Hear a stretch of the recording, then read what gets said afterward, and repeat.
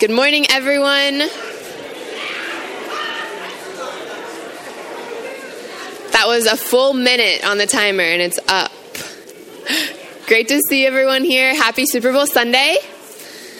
My name is Amanda, and I serve here in House Group. And House Group is a great place to get started if you are just wanting to meet more people around here and maybe see some people throughout the week and not only on Sundays. So if you are interested in checking out a House Group, check out the Welcome Center, which is in the atrium for the different locations around the city of where you can find a House Group during the week. And if it's your first time here or one of your first times here, we're really thankful that you're joining us this Sunday. We're just honored that you're spending part of the day with us. And we'd love to give you a Vineyard Worship CD just as a gift to thank you for coming to join us today. And you can pick that up at the Welcome Center, which is out in the atrium. So when you exit these doors, the big area out there is the atrium.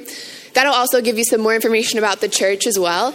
And there's a Connect card in the seat pocket in front of you. If you wouldn't mind to fill that out and leave it in the offering later on in the service when we receive it, or you can leave that at the Welcome Center as well.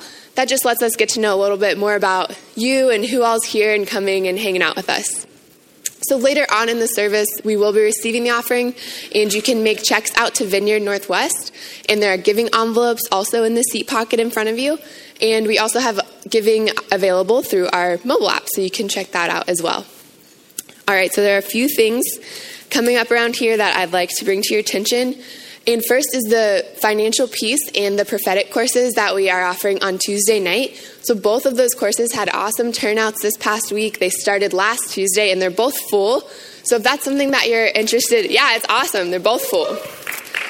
So it's buzzing around here on a Tuesday night. And if that's something that you are interested in attending at some point, just stay posted in the program and listen up for announcements. We'll be offering those at later dates as well. So secondly, we're going to actually take a quick look at a video, and then I'll explain what we are offering here through that video.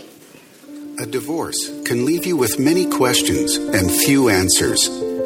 How can God let this happen to me after all these years? Will I react if Susan brings her new boyfriend to Dawn's recital? How will I find a job? My resume hasn't been updated in 8 years. Should I start dating again? I don't know. Should I keep the house or sell it?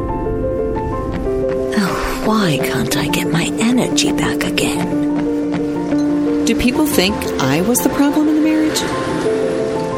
Will the kids be able to see their grandmother again? If your divorce or separation has left you confused and fearful about the future, you don't have to go through it alone. There's help for the pain and hurt you are feeling. So coming up in the next few months around here, we're going to be having a few different divorce care events. And so the first one is called Divorce and Beyond. So this is a one-day seminar, and it's designed to be like a first step and just help you start the healing process of going through a separation or a divorce. And this is March 3rd from 9 a.m. to 4:30 p.m. at the Sharonville Convention Center. And secondly, we'll be having divorce care classes here at VCNW. And those will run on Tuesday nights for 13 weeks, and that will start March 13th, and it will be from 6:30 to 8:30.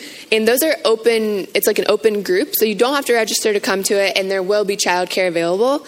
And so if you know someone that's maybe in your neighborhood or just in your group of friends, the little flyer in your program will give you more information about the divorce care and the classes offered here.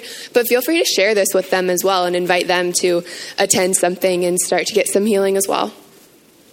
So lastly, you can check in the program for more events that are going on in the teens and kids and youth ministry and family group and house group and outreach. So just take a look at your program for that. And you can also check out the mobile program through the VCNW mobile app that you can download on your phone.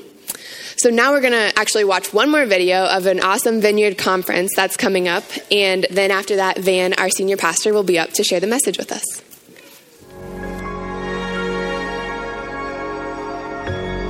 Since the turn of the century, the landscape of our world has been changed dramatically. People face overwhelming challenges, tragedy, tensions in life, and yet look less to the church for answers. But what would it look like for the people of God to be the change agents, to be people of the presence, to be revival in our world, to release culture rather than react to it, to release more love, more power to a chaotic and hurting world.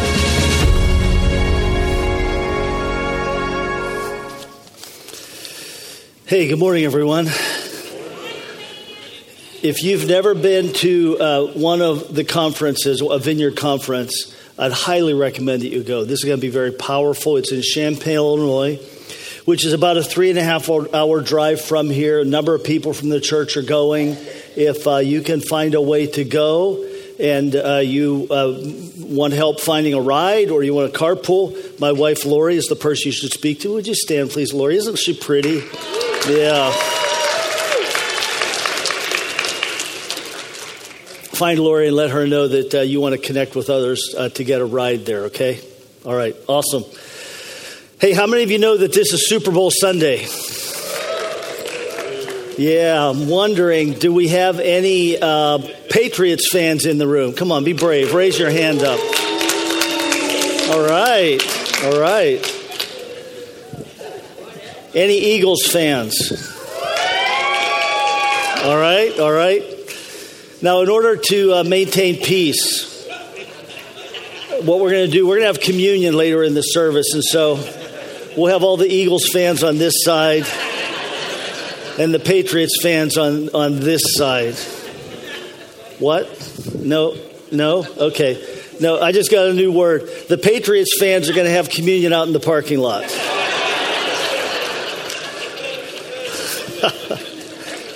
Why do we all hate the Patriots? I mean, I don't hate them anymore, but why do people, they're so good. You know, they are so good. If you watched the Super Bowl last year, you saw them at the end of the half, they were behind 21-3. Now, I guarantee you, almost every team in the NFL would have given up at that point. Patriots didn't. At the end of the third quarter, going into the fourth quarter, 15 minutes left in the game, they were down 28-9. And let me tell you, that's lights out. Game over. You can't come back from that deficit. But the Patriots did. Now, why did they? Well, because Tom Brady's the GOAT. The greatest of all time. I think he probably is. Or because Belichick's such a genius. No, you know why they did? They did because the whole team knew those two things.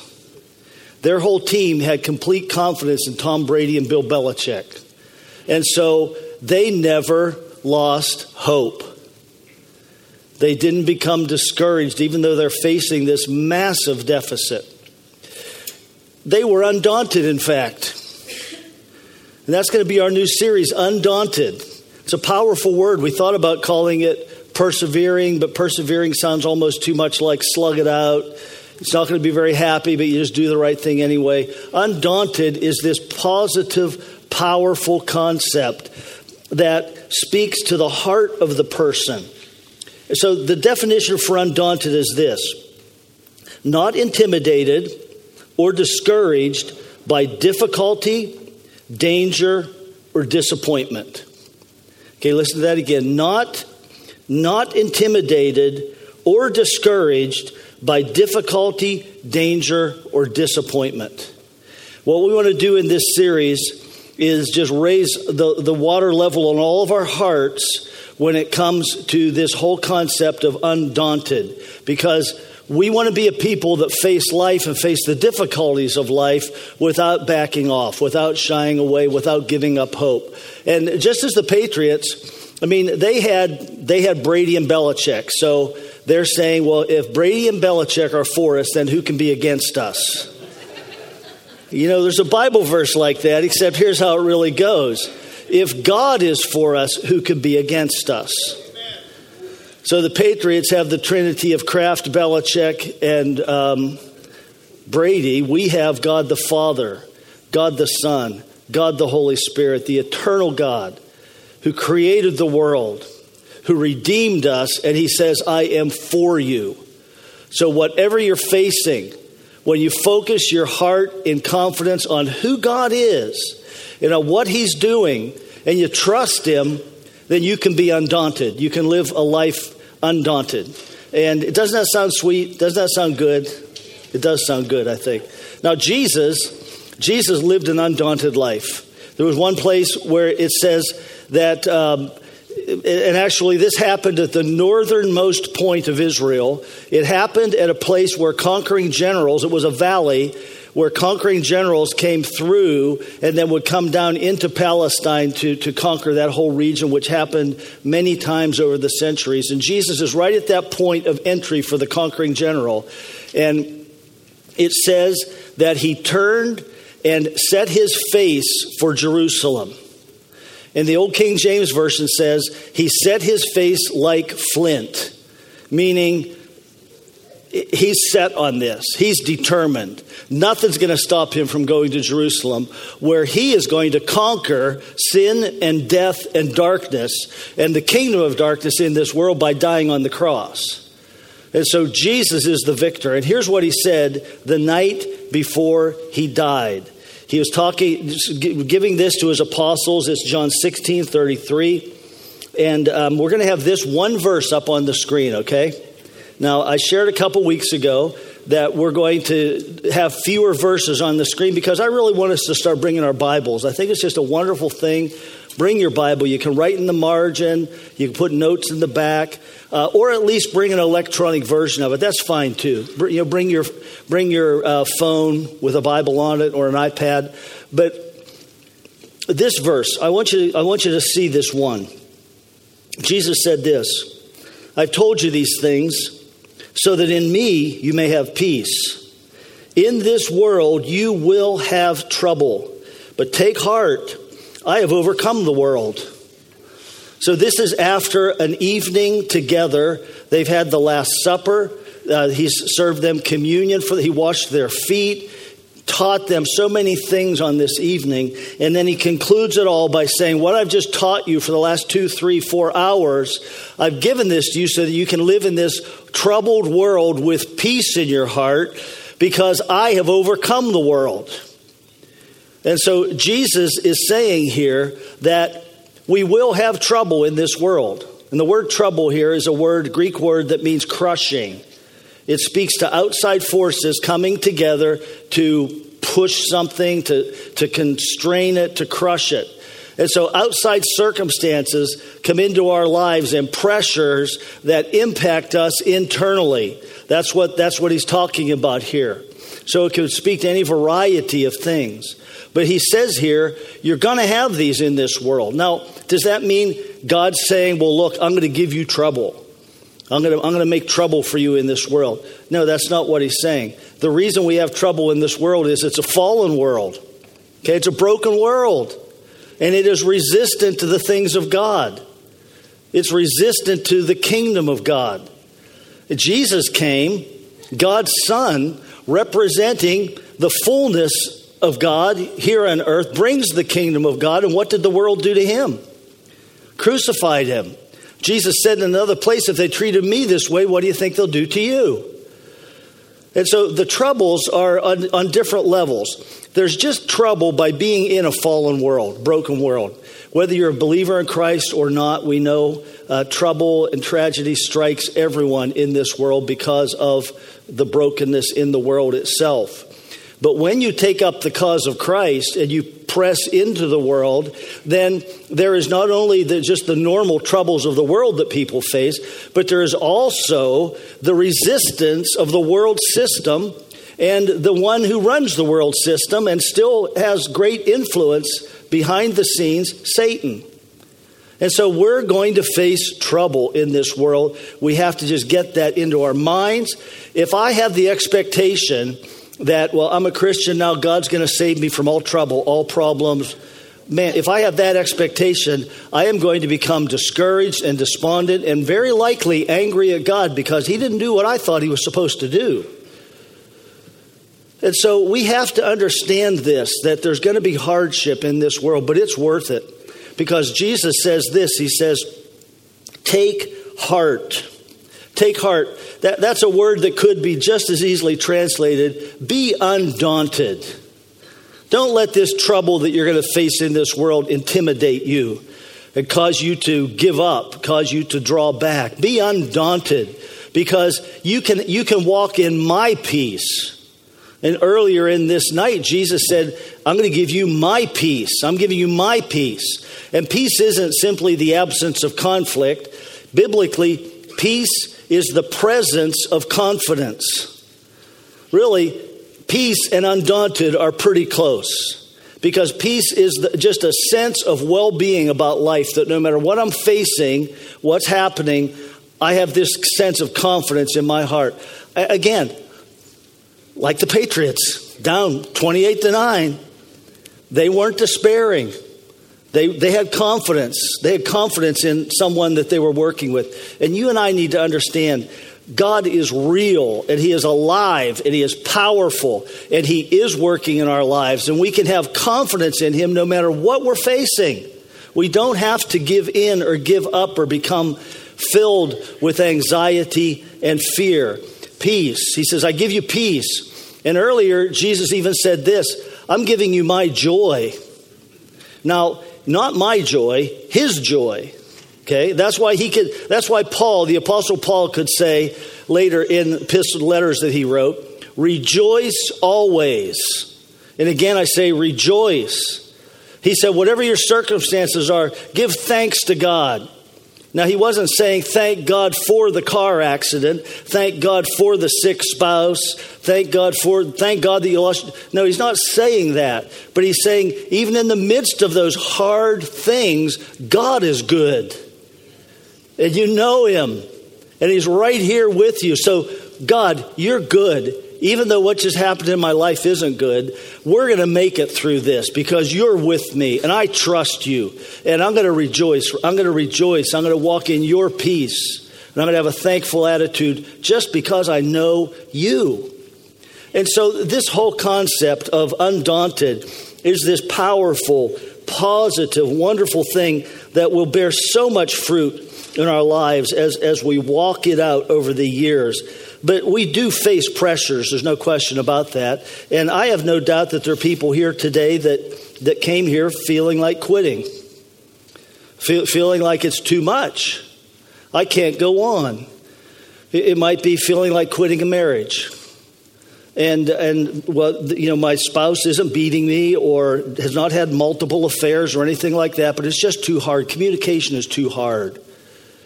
Or someone might feel like they should quit, just give up on parenting. You know, my kids don't listen to me anyway. Let them do what they want to do. I'm going to retreat into my own heart and into my own world. Some people just feel like giving up on life. Any Seinfeld fans? Yeah, you might recognize this episode where George got fired, but he got 3 months severance pay in the process, and he declared it the summer of George. And so I kind of like this ring of that. So so the next scene, he shows up at Jerry's house, who's the star of Seinfeld, in sweatpants and a sweatshirt. And Jerry says, what? You're coming out in public in sweatpants? He says, what you're doing right now is you are declaring to the world, you are saying, world, you win. Life, I give up. I quit. I have no ambition any longer in life. And I think it's possible for maybe some of us here right now who have been thinking or living this way, just going through the motions. I'm going to protect myself. I'm not going to take risk. I'm not going to extend my heart. I'm just going to protect myself. I'm not going to press into any deeper relationship with my wife or my husband or my children. I'm going to go to the job, and I'm just going to do the bare minimum of what I need to do to keep my job. And so some of us have thought about quitting, just quitting in life itself. And what we want to say today is, one of the things I want to say is this. We should never, ever, ever quit simply because we're discouraged. We should never quit simply because we are disappointed. We should never quit because we're angry or frustrated. I'm not saying there's never a time to quit, but that should be based upon values and clear thinking and time and prayer and counsel from outside my situation that can see things I can't see. And so when we live an undaunted life, then difficulty is not going to be the thing that's going to push us down and take the life out of our hearts.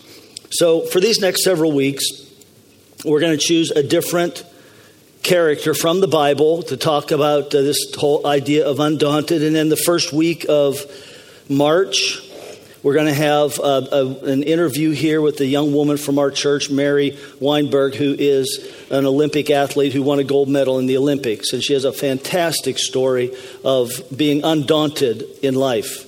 So we'll have that service where we are interviewing her. But for today, the character we want to focus on is the Apostle Paul. And he was an unusual man.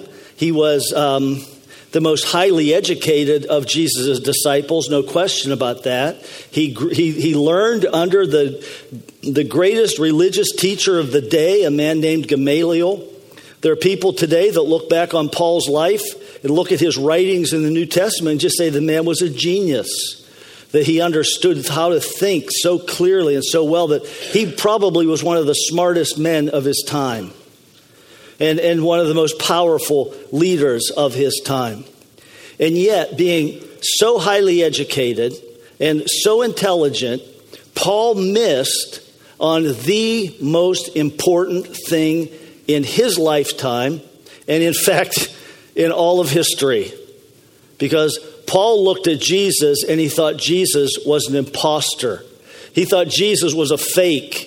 He thought Jesus wasn't real. He's just another one of these fake messiahs, to the point that once Jesus rose from the dead and the Holy Spirit came and he sent his believers out empowered in the power of the Spirit to go out and to spread the gospel, the kingdom, the Apostle Paul resisted that. And he had Christians killed and put in prison until one day Paul had this dramatic experience with Jesus. And this is after Jesus is in heaven. So we're going to read this. It's in the book of Acts. And if you have your Bible or if you have an electronic version of it, turn there with me, okay? It's a few verses long, but it really describes Paul's experience. Acts 26, verses 9 through 18. So Acts 26, 9 through 18. Here the Apostle Paul is talking to a king named Agrippa. And here's what he says. He says, I too was convinced that I ought to do all that was possible to oppose the name of Jesus of Nazareth. And that is just what I did in Jerusalem. On the authority of the chief priests, I put many of the saints in prison. And when they were put to death, I cast my vote against them. Paul was complicit in the first martyrs of the church. I cast my vote against them. Many a time I went from one synagogue to another to have them punished, and I tried to force them to blaspheme. In my obsession against them, I even went to foreign cities to persecute them. On one of those occasions, one of those journeys, I was going to Damascus with the authority and commission of the chief priests. About noon, O king, as I was on the road, I saw a light from heaven, brighter than the sun, blazing around me and my companions. We all fell to the ground, and I heard a voice saying to me in Aramaic, which was the language of the day, and he speaks to him in his Hebrew name, Saul, Saul, why do you persecute me? It is hard for you to kick against the goads. What he meant by that, kicking against the goads, is, Paul, you're on the wrong side of history right now. You're going against the flow of history. That's hard. You don't want to be there. And he says, why are you persecuting me? It's hard for you to kick against the goads. Then I asked, who are you, Lord? He said, I am Jesus, whom you're persecuting. The Lord replied, now get up and stand on your feet.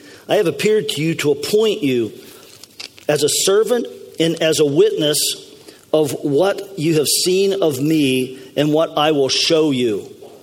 I will rescue you from your own people and from the Gentiles.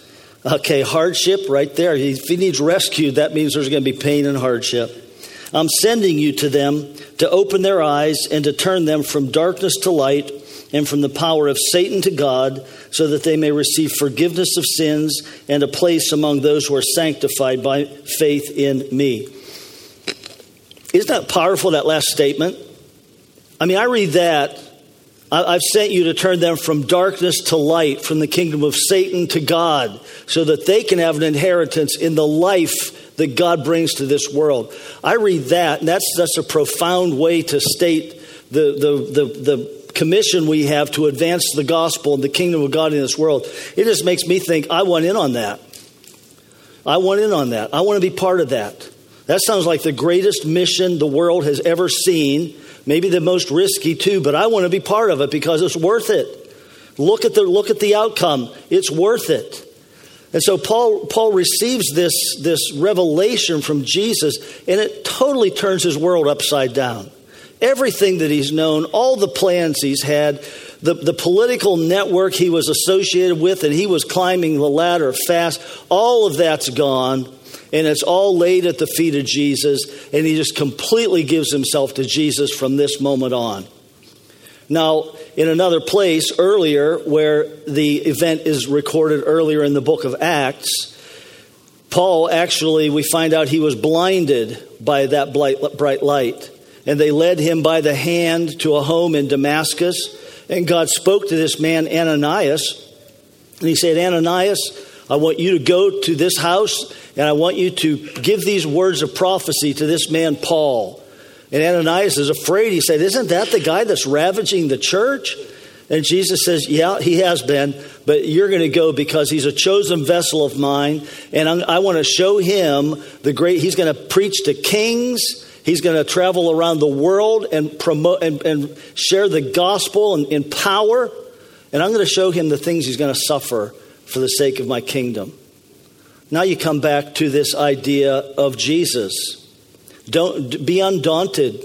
In this quest to take the kingdom into the world, you have to be undaunted because there's suffering that comes. And once again, not God causing him to suffer, but just the fact that he's pressing into the world, following Jesus. They rejected me, Jesus said. They did this to me, they'll do it to you. Not everyone, but many. And there's the enemy there that is bringing pressure and hardship all along the way. And so Paul knew this, and yet Paul persevered, and he had the ability. I mean, Paul was undaunted, believe me. He was undaunted. He never gave up. He kept going. And when he said, rejoice in all things, be thankful in all things, he wasn't just parroting words that he had read somewhere else. He wasn't just giving a nice little platitude. He had practiced that in his own life. On one occasion, Paul was thrown in prison, beaten first, thrown in prison, and he and Silas, who was his partner at that time, are in prison, and it's midnight, and they're singing hymns. They're singing and praising God, even though they had just been beaten, and they're lying there without anyone treating their wounds. They're lying there in this prison cell or sitting up against that cold wall, and they're singing and they're rejoicing. So Paul knew what he was talking about when he said that. He was undaunted in life. Nothing slowed him down. And so you look at that, and well, the whole thing starts immediately after Ananias leaves. And when Ananias prophesied to Paul and prayed over him, something like scales fell off his eyes and he could see. So what's Paul do now? First thing he does, he gets up, he walks out on the street and starts gathering a crowd, telling them Jesus is really the Son of God. And he just starts moving through the city, telling people, hey, I used to think he was a charlatan. He was really the Son of God, and you can know him. And he starts doing that. Now, the very people that had been his partners before, the people that had applauded him before, now become his enemies, and they set a plot to kill him immediately. This happened right at the beginning. And the only way he could get out of the city alive was for his friends, his new friends, to put him in a big basket. They tied a rope to it, and they swung him out a window, and they lowered the basket to the ground over the city walls so he could escape. But that was just the start of it. There's one place in the New Testament where Paul talks about the things he suffered. He says, I received 39 lashes 5 times. If you've seen The Passion of the Christ, you remember what they did to Jesus when they tied him to that pillar. 39 lashes. The reason it was 39 was, in theory, 40 would kill you. And so we're going to stop short of killing you. 5 times he received 39 lashes. He was beaten with rods. That would be like a couple people standing beside you with broomsticks, just beating on you and beating on you and beating on you. He was beaten with rods 3 times. He goes on to say that, well, he was stoned. He was stoned just once, but they left him for dead. They dragged him out of the city, threw him in a garbage heap, and left him for dead. He might have been dead and been resurrected. There's a lot of question about that. We don't know. But he was stoned. He was shipwrecked. New Testament gives us a record of 1 shipwreck he was in, but he was shipwrecked 3 times. 3 times shipwrecked. He spent a day and a night floating in the Mediterranean Sea waiting to be rescued on 1 occasion.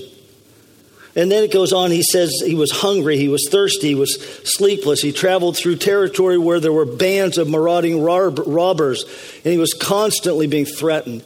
And so Paul knew what it was to face difficulty. He knew what the goal was, and he knew how to be undaunted in the process. And so today, just for these next few moments, we're going to look at a couple of the things that we can learn from the Apostle Paul about being undaunted in life.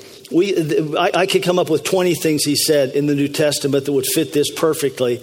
But what I'm going to limit it to are just a couple of things that have really impacted my life personally. And one of those, in fact, the first one is this.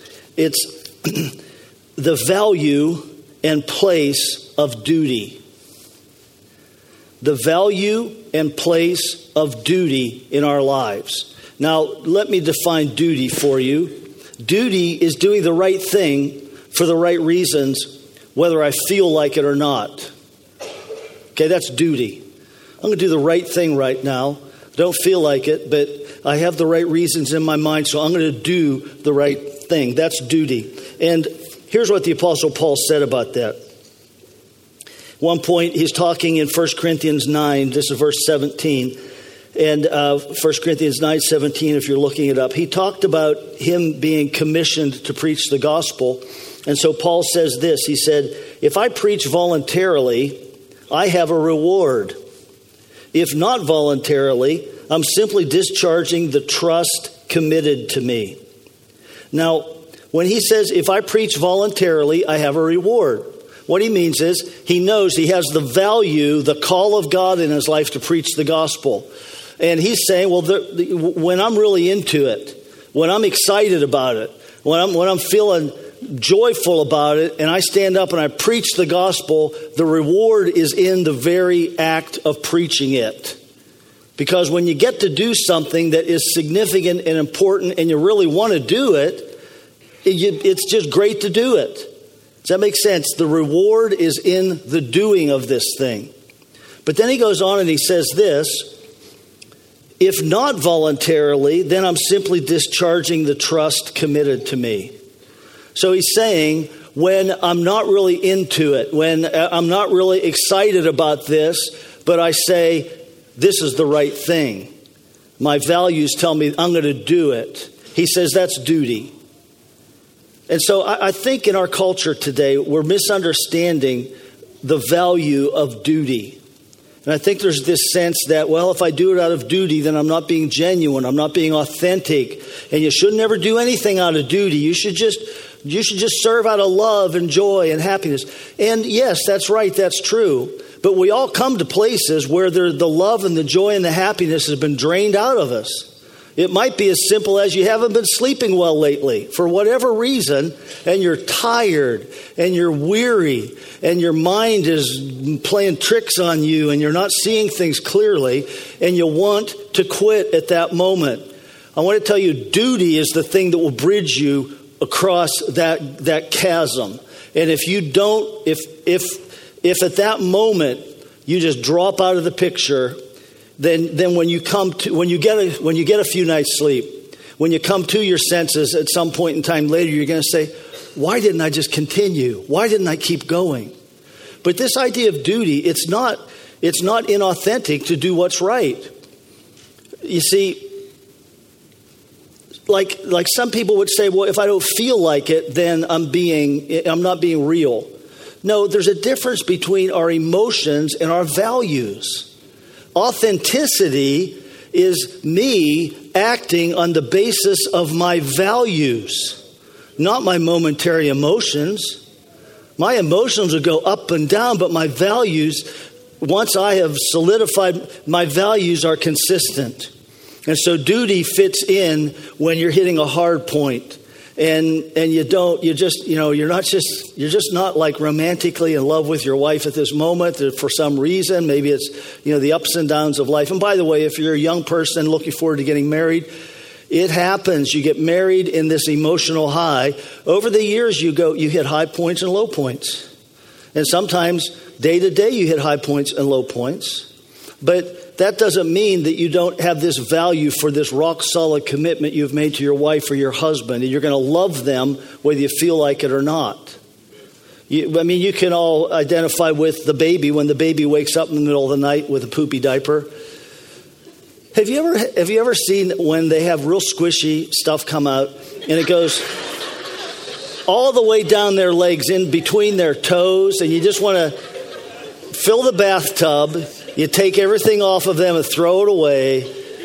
Well, that might be what you do today. When our kids were little, you did not throw it away. You washed it and saved it. But you don't get up thinking, oh, isn't he so cute? This is so worth it to have a baby in the house. I have to get up at 5 o'clock tomorrow and go to work, but I'm so happy I get to change this diaper right now. No, what are you doing? Your emotions are not with it. You have a value. You have a duty, and that duty carries you through those times.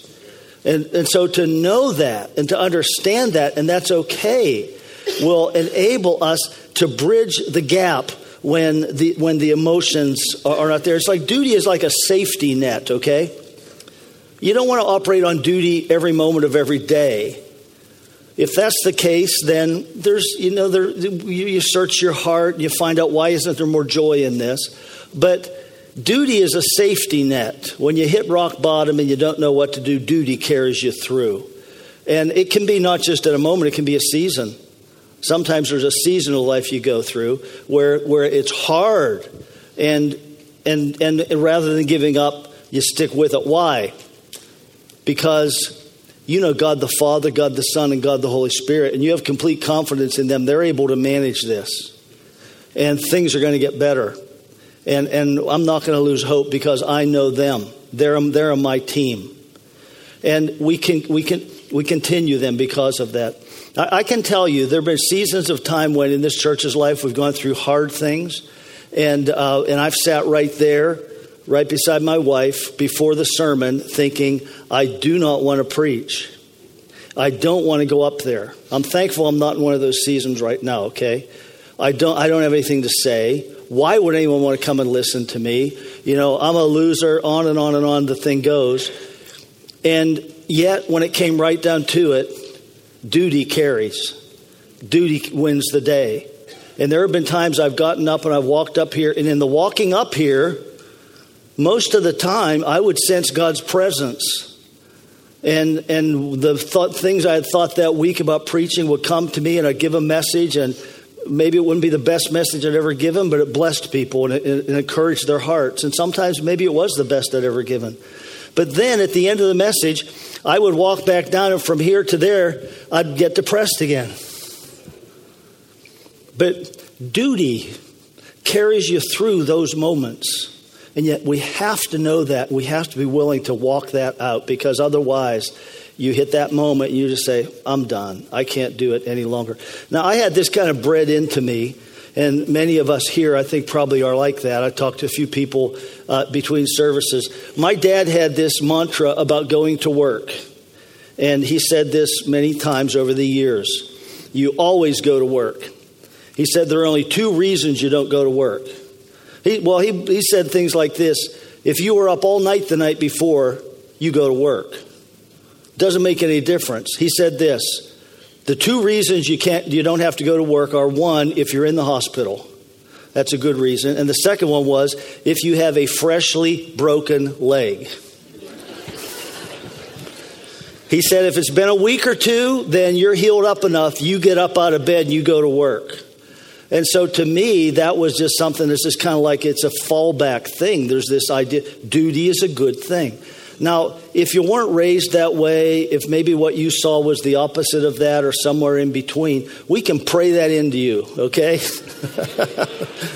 What you need to say is, God, I want duty in my life. I don't want to operate on duty every moment of every day because I want it to be a joy and you want it to be a joy. But I want an undergirding foundation of duty that's going to keep me going when I don't feel like I can keep going or I just don't want to keep going, okay? So we'll have prayer for that at the end of this service. But here's the second thing, and it's really powerful. We need to know the power of prophetic words. We learned this from Paul, the power of prophetic words. Here's what he said to Timothy in 1 Timothy 1:18. Paul said, this command I entrust to you, Timothy, and he had given him some instructions about being faithful and keep on going. He says, Timothy, my son, in accordance with the prophecies previously made concerning you, that by them, by the prophecies, you might fight the good fight. Get that? Think of that phrase, fight the good fight. We're not fighting with other people, not that fight. The good fight is the fight to keep on going, to be undaunted in life. Let's all say that together. Fight the good fight, okay? Ready. Some of you are so eager. Someday I'm going to figure out how to do this. 1, 2, 3. Fight the good fight. Now turn to the person beside you and say, fight the good fight.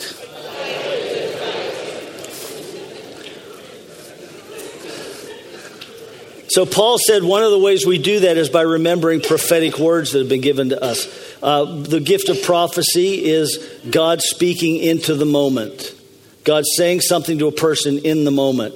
And the very first time Lori and I were exposed to public prophecy, 200 other pastors in the room, and they focused on us right at the beginning, made us stand up and gave us this incredible word about we're in a jet fighter and we're being launched off an aircraft carrier.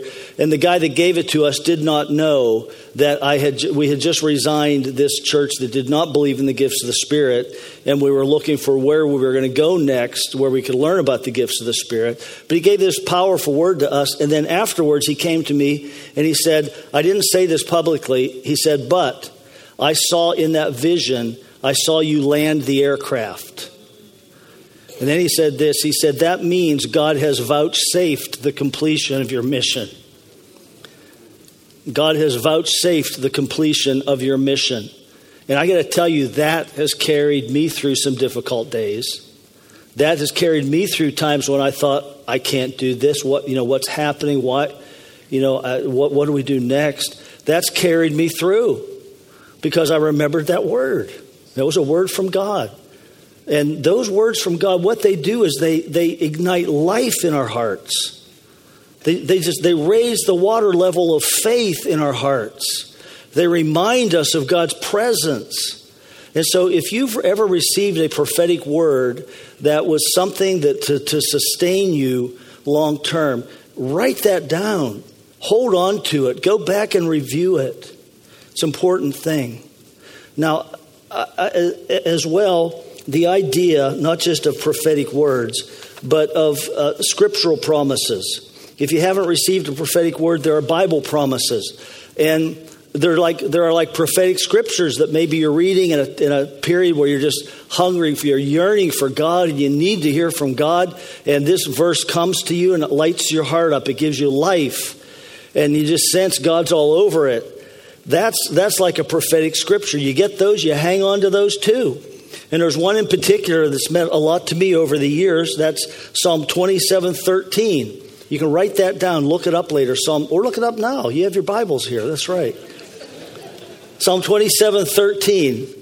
It says this, I would have despaired except for the fact that I believed that I would see the goodness of the Lord in the land of the living.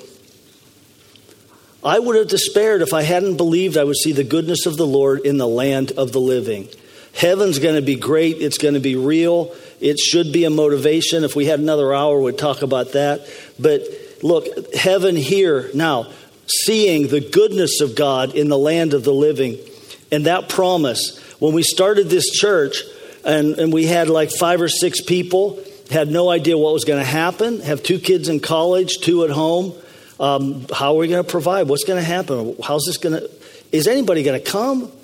And I remember one afternoon as we were making all of our plans and in the process of launching, lying on the couch, and I'm thinking all of those thoughts. Is this going to happen?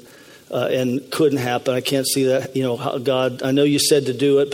And in the midst of all this turmoil in my mind, I remember pointedly standing up and saying out loud, I reject all those thoughts. God, you have called us to this, and you are going to make it happen. And I'm going with you. And I'm going to trust you. Now, that was a declaration that I made. It was based upon the truth of what God was doing in my heart. A verse like this, you can do that with. God, I'm going to see your goodness in this land, in this world, in this lifetime. You're going to use me, and I'm going to see it. You have an impact for your kingdom. And when we do that, it just lights our hearts and lifts us up and gives us strength. So, pretty cool stuff, huh? Yeah. Apostle Paul said this. He made a declaration once in 2 Timothy 1, 12 and 13. He said, I know whom I've believed, and I'm persuaded that he is able to keep what I've committed to him against that day, until that day.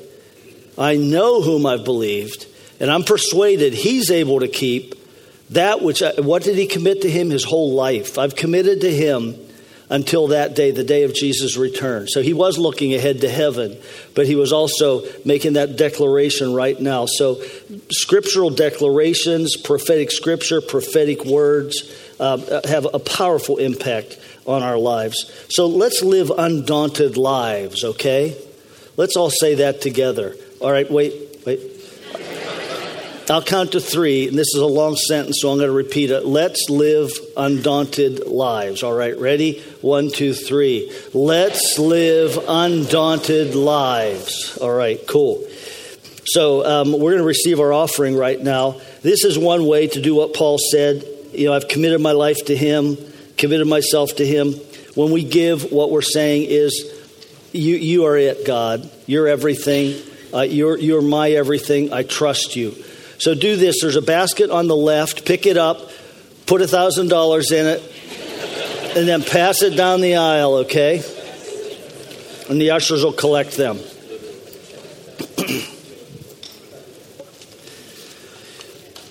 Now, some of you were here last month when we had communion.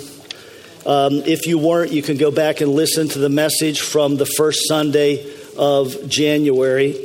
And in it, I talked about healing as it relates to communion, and particularly the bread. We emphasized the bread because Jesus said, this is my body given for you.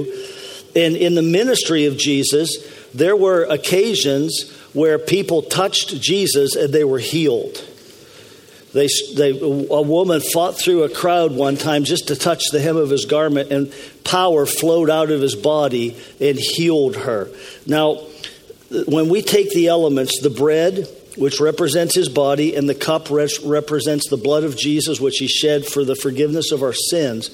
When we touch that little wafer, that little cracker, that's unleavened bread. And Jesus said, this is my body. So it is a touch point of faith. It's not magic, nothing like that. But it is a touch point of faith, like that woman reaching out and touching the hem of Jesus' garment. And people are healed when this happens, when we're knowledgeable of the fact that it brings healing. Now, in the first service, there were at least 4 or 5 people that said they were healed of something last month when we did this. And I want to ask now, how many here received some form of healing when we received communion? You were here a month ago and you received some healing in your body or in your heart or mind or whatever. How many? Okay, 1, 2, others?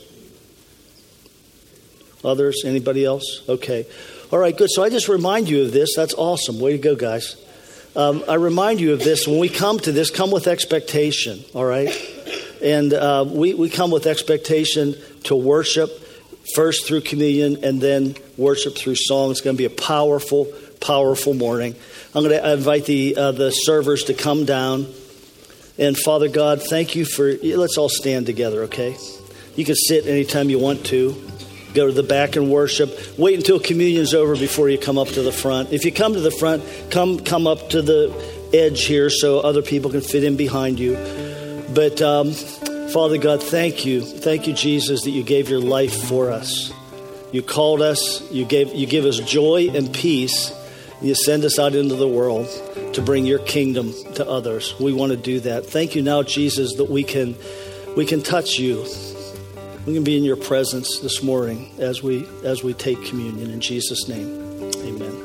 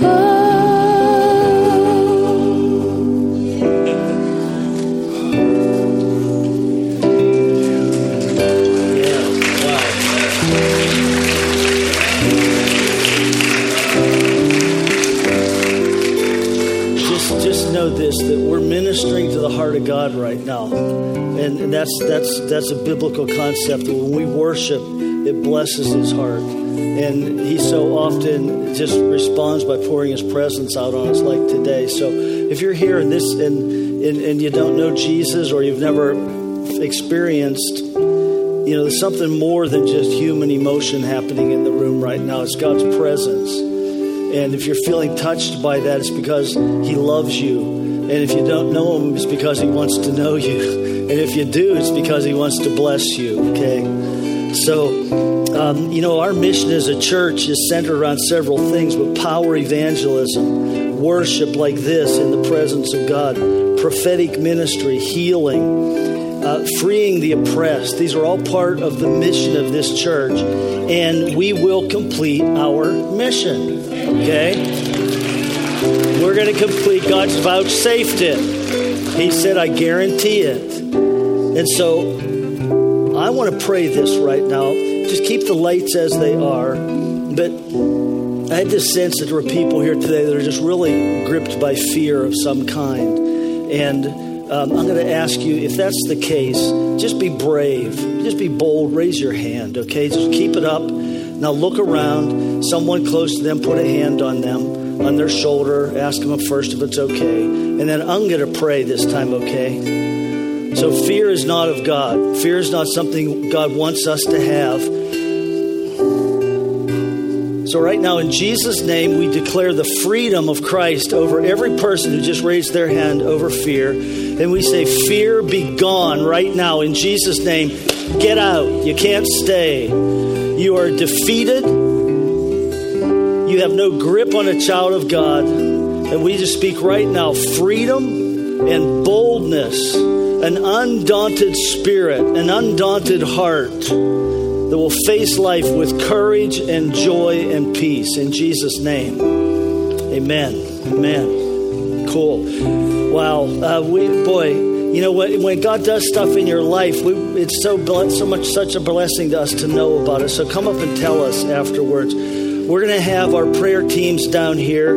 And I want to encourage you to come up and really press in to healing today. And on this side, right over here on your right, anybody who's never received a prophetic word, but you would like to take a shot at that, come up here. We'll have some of our people that are particularly gifted at giving prophetic words here. Just a brief word and a brief prayer. Then from here, this direction will be the normal prayer teams. Come up here for healing prayer, any other needs that you have. But especially if you were baptized last week, then I really want to ask you to come up here and come over to this side for a prophetic word, okay? Or if you've just never received one, it stirs your heart like nothing you've ever experienced before. So, awesome. Am I missing anything? No. Okay, good. All right, so, Father God, thank you for your goodness. You are good. Let's say it together. You are good. Yes, He's a good Father. We're going to trust you this week. We're going to walk with you and trust you in Jesus' name. Amen. Great to see you. We'll see you next week.